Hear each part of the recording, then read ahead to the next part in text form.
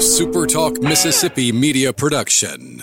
What is Moondog? Moondog Makers and Bakers is not just a catering company. It's blended tradition with innovation and something familiar just done differently. To get a taste of what they're truly all about, you can order some awesome merch, crafted spice blends, or request catering for your very own event. MoondogMakersandBakers.com.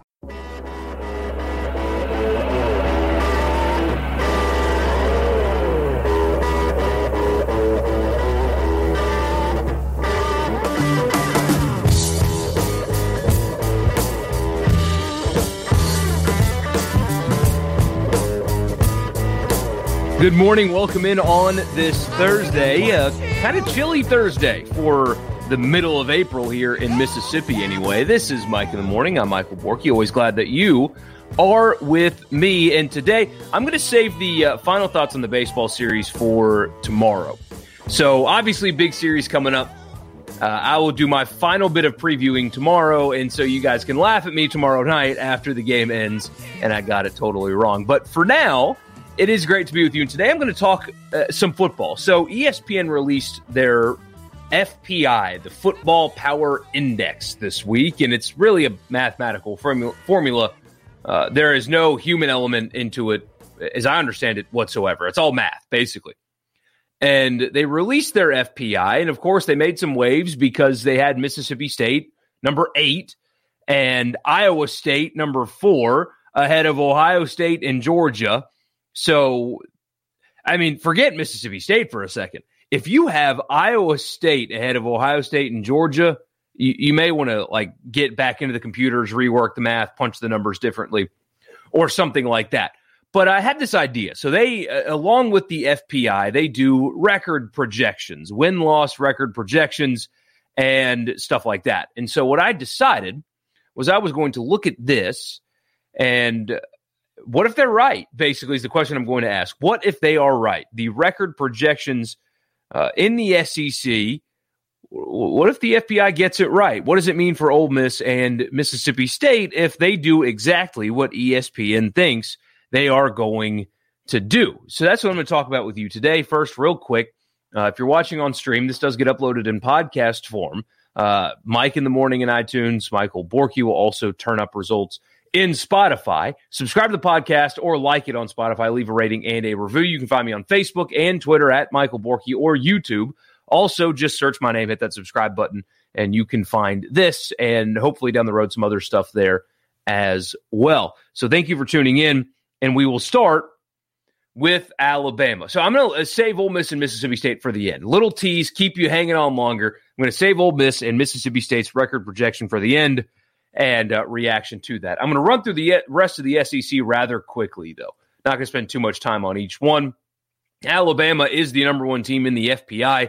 Their record projection is, I'm just going to round, so it's 11-2 is Alabama's record projection. It's 11.1 and 1.6. Actually, it's probably more likely that they are 11-1, at least according to this formula. They say they have a 75% chance of making the playoff, 50-50 shot at winning the conference. I think that might be low, and a 31% chance of winning the national championship. That is the highest among everybody currently. So if they get this right, I mean, please just leave. Please just leave, Nick Saban. Retire. There's nothing more you can accomplish by being a head coach in the SEC. You have done it all. You have proven, if there is any doubter, you're never going to change their mind. I truly do believe that, number one, I respect Nick Saban so much for what he's done and what his program is. It could be very easy to get complacent, but he's the exact opposite of that. I mean, he has built an absolute machine, and it's not just because they're dishing out Dodge Chargers, okay? He has built a machine. I respect him so much. I think once he leaves, you will see at least a form of increased parity in the SEC. So I am very much looking forward to that day because I think with the machine he's built right now, Alabama not winning the SEC West is more of an outlier than something that can happen on a regular basis. 2019 LSU was a perfect storm, for example.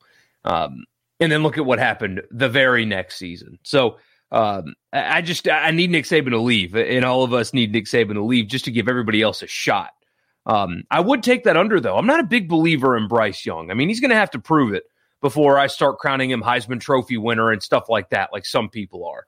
I mean, 24/7 has him as a top 5 quarterback or whatever in college football. It's like he played very little, and when he did, it didn't look like that at all. So he's going to have to prove it. I'm not a big believer I would actually go under.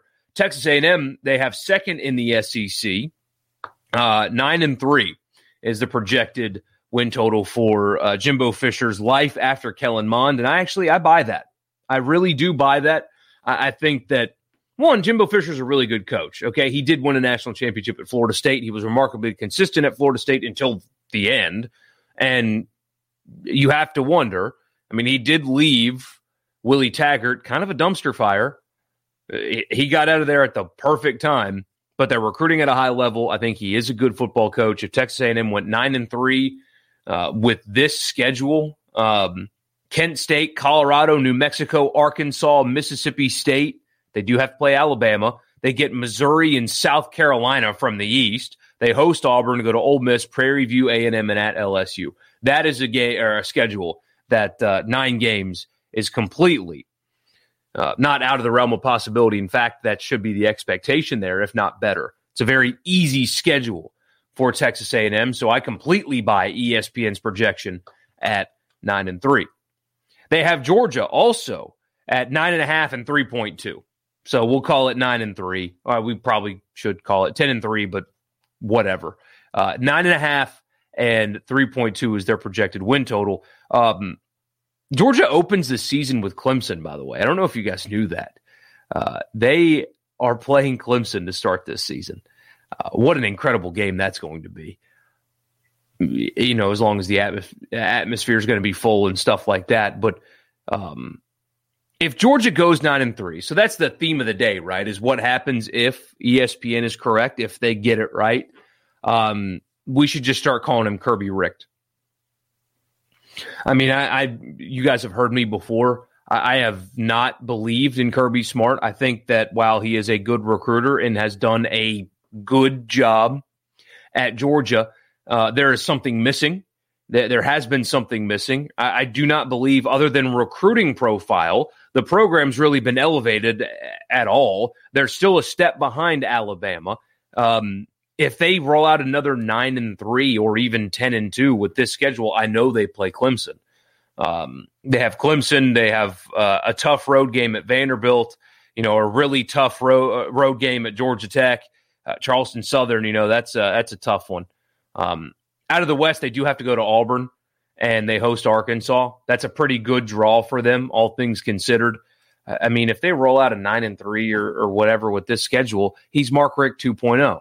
And no matter how many books can be written about him, where he's returning Georgia to glory. I'm not kidding. Somebody wrote a book last year about Kirby Smart returning Georgia to glory when they haven't really, they haven't won anything yet. Not any more than Mark Richt has.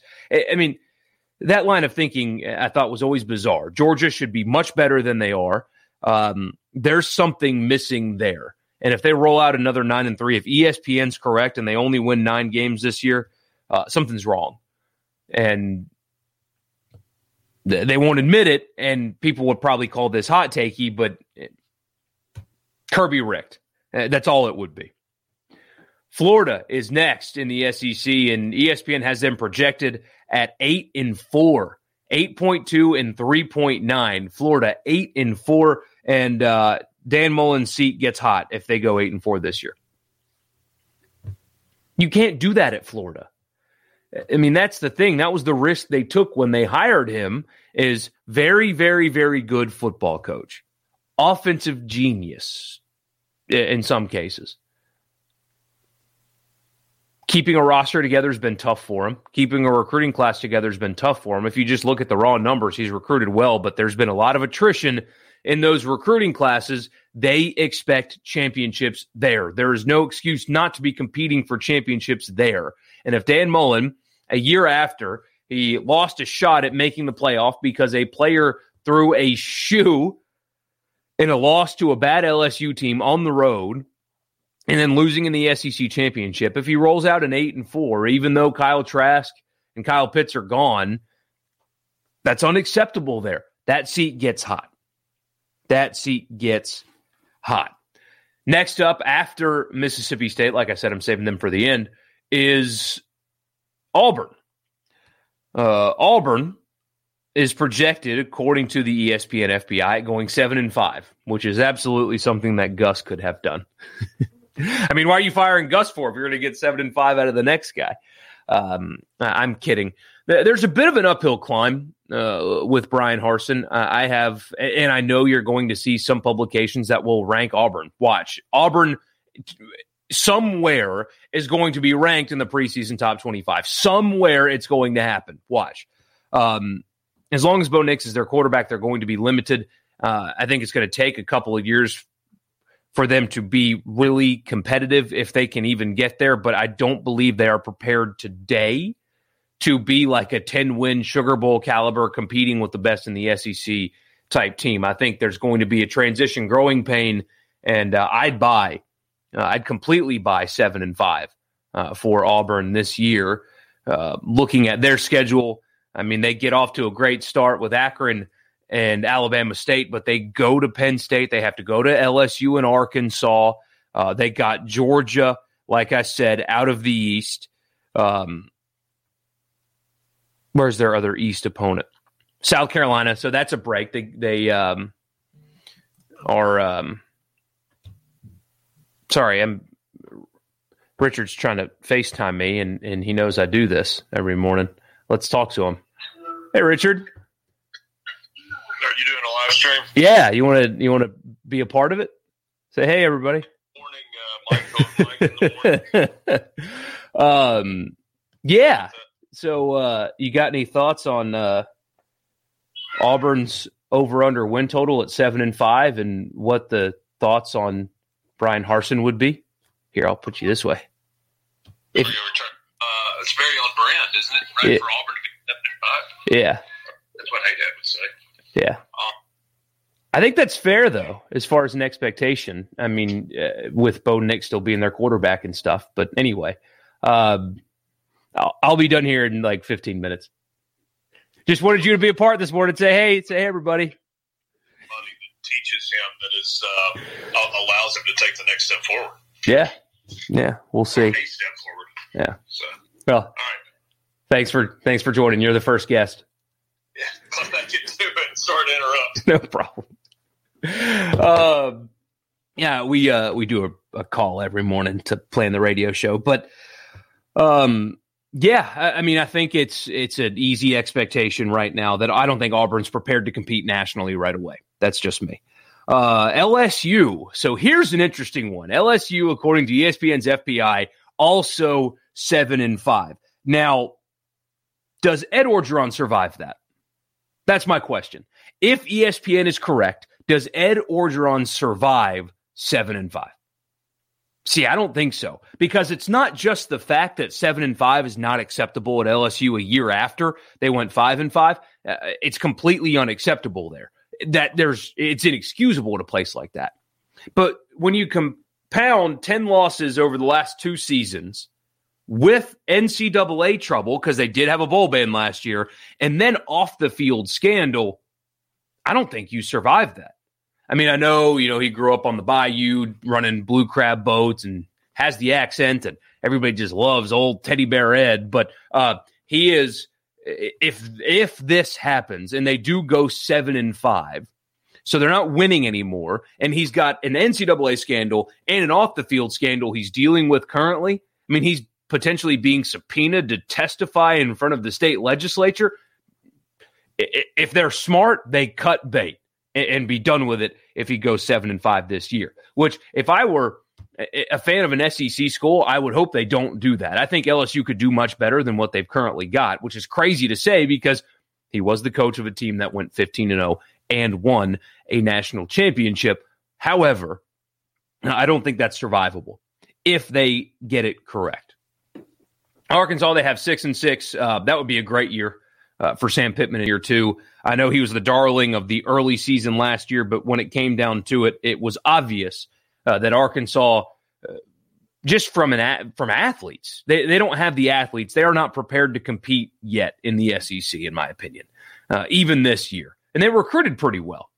But looking at their schedule right now, they have Texas, my gosh, in week 2.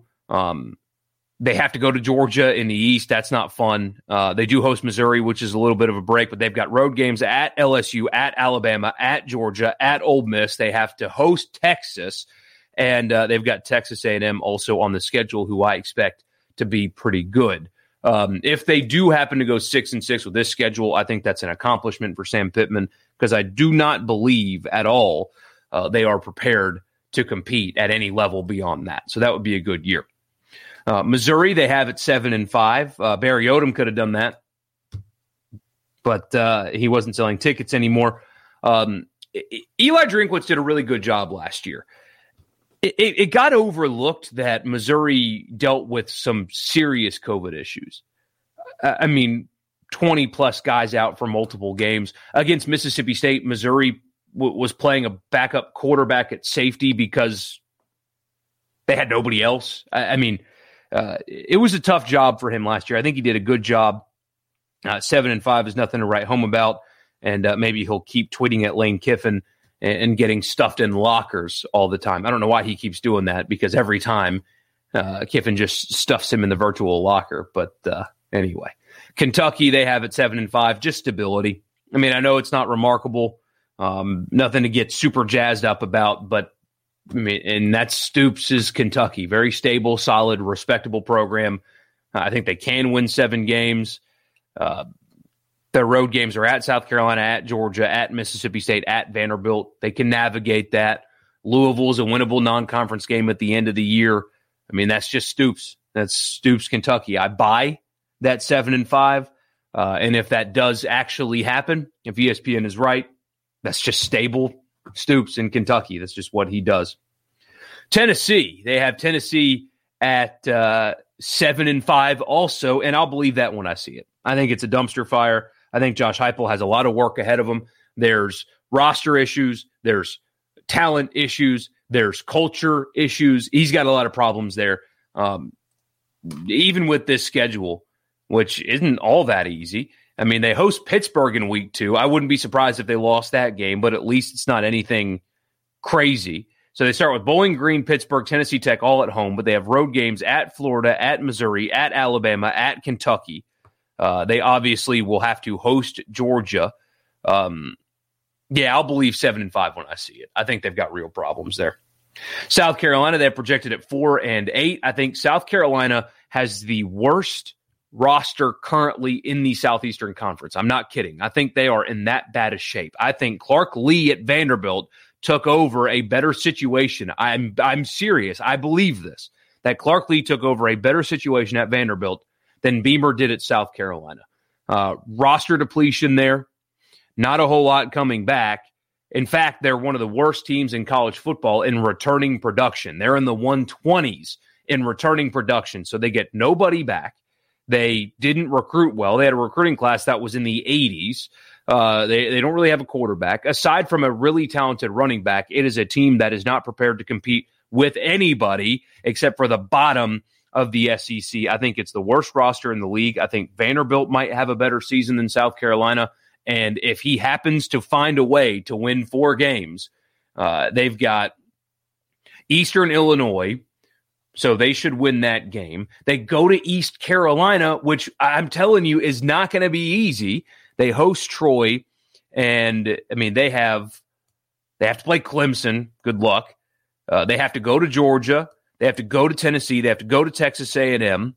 They drew Auburn from the West. Obviously drew Texas A&M from the West. If Shane Beamer can find a way to win 4 games with this schedule and this roster, which is talent depleted, numbers depleted, they didn't recruit well, so even the incoming young guys are not really worth anything. They need to build a statue for the guy. But those people need to have great patience with Shane Beamer because his situation is brutal. Vandy, they also have Vanderbilt at 4-8. I think that would be a very nice year one, an accomplishment for Clark Lee for sure. So that's the rest of the SEC. And now, here we go. Mississippi State and Ole Miss. I'll start with Ole Miss. The ESPN FPI projects Ole Miss to go 7-5 this year, says they have an 83% chance to go to a bowl game. And everything else, it's like win division. They have a 2% chance, win conference 1%, If they go 7-5, I think the vast majority of fans would be incredibly disappointed with 7-5 because for a couple of reasons. Even without Elijah Moore, Ole Miss should have one of the best, if not the best, offense in the SEC. They return four guys on the offensive line. Obviously, they have Matt Corral back. They might have the best running back room in the SEC with Ely and Connor and Parrish. I'm sure Alabama's got great ones. Just Najee Harris is gone. Ole Miss brings everybody back. Highly productive running backs. There's talent at the receiver group. Ole Miss's offense should be among the best in the SEC and the country, even without Elijah Moore. So with that being a reasonable projection, because it is. I mean, if you don't think Ole Miss is going to be good this year on offense, you're just being a hater for the sake of it. There's no reason they should not be an elite level offense. If they go 7-5, it means they still stunk on the other side of the ball. And all offseason, we're going to hear about improvement and better players, and they get the scheme down and spring practice. That's the stuff coming out of spring practice is, the defense is getting better. There's a new swagger, stuff like that. If they only win 7 games this year, it would be a letdown. It would be an absolute letdown for Ole Miss and a disappointing year. If ESPN is correct here and they do go 7-5, that would be a letdown. It definitely would be a disappointment in year 2 for sure. And Mississippi State. So this is the one that made waves this week. They had Mississippi State number 8 in the FPI. And it's worth noting that the FPI takes into account heavily a lot of factors, but one of them is production, and they don't filter through quarterbacks. So they have Will Rogers returning, and they also got the transfer from Southern Miss, Jack Abraham, who has played a lot of football. And both of those guys' numbers factor into the FPI, which is probably what led to their high ranking. But they haven't projected it going 8-4. And I say take that running. We talked about this on the radio show some, and I'm sure a lot of you listened to it. It was a pretty good hour of radio, I think. It was best hour we've done in a while. But Hey Dad, my colleague, asked, well, what are the 4 losses? If one of them is Ole Miss, it kind of sours that some. I disagree with that wholeheartedly. In year 2, with replacing some bodies on defense. Now, there's some talent returning at Mississippi State, but you're replacing some bodies, some talented bodies on the defensive side of the ball with a true sophomore quarterback, a sophomore wide receiver, a sophomore running back room, an offensive line that needs to get better because they were among the worst offensive lines I've ever seen last year at times. If Mississippi State wins 8 games, I don't care who the 4 losses are or by how many points they are. So, looking at their schedule, the games that I think they will be the biggest underdogs in are Alabama, Texas A&M on the road, possibly LSU, or Auburn or Ole Miss. So if they lose 4 games, that means they would still have to beat a combination of LSU, Arkansas, Auburn, or Ole Miss, plus NC State, which I think would be a great win. I mean, I don't care who the 4 losses are. In year 2, with a complete style shift, a shift in everything that you know about Mississippi State football, going 8-4 in year 2 would be a remarkable accomplishment, even if you lose the Egg Bowl.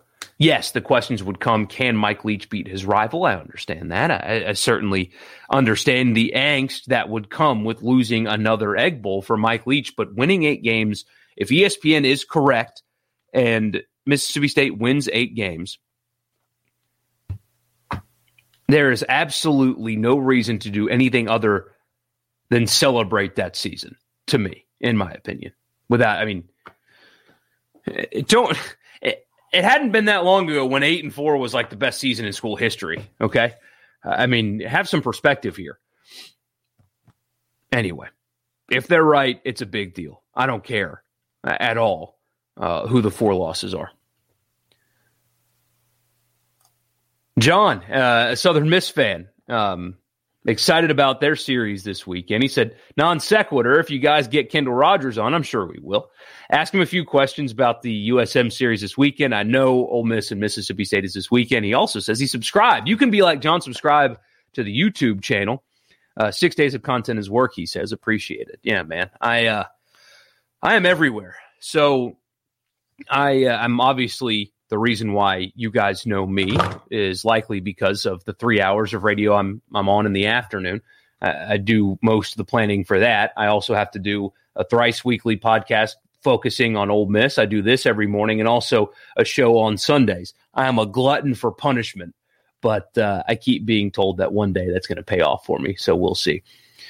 Glad you're with me, John. Thank you for subscribing and listening, man. I really do appreciate it. Southern Miss is close to playing their way into a regional host. If they keep this up, they're close.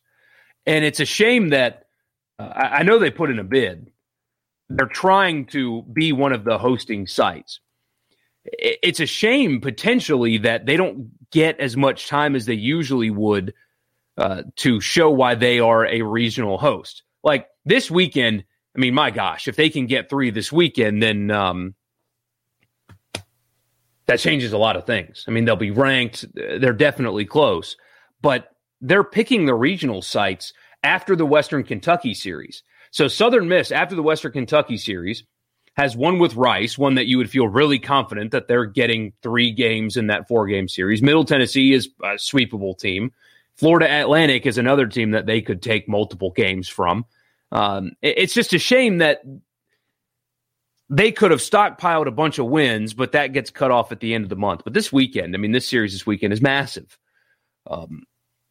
If they can find a way to get 3, they're right there. They'd be ranked, and they'd be right there. So hopefully they can get it. But definitely, John, we will we'll talk some Southern Miss today as well with that massive series coming up. So thank you guys so much for tuning in. Always glad that you're with me. We will talk baseball tomorrow. I promise we'll talk baseball tomorrow. I saw that FPI win-loss projection, and it popped in my head last night when I couldn't sleep was, I should talk about what happens if they're right. And so hope you guys enjoyed that. I'm going to go get to work on the thing that actually pays the bills around here. And I'll talk to you guys again tomorrow morning. Y'all have a good day.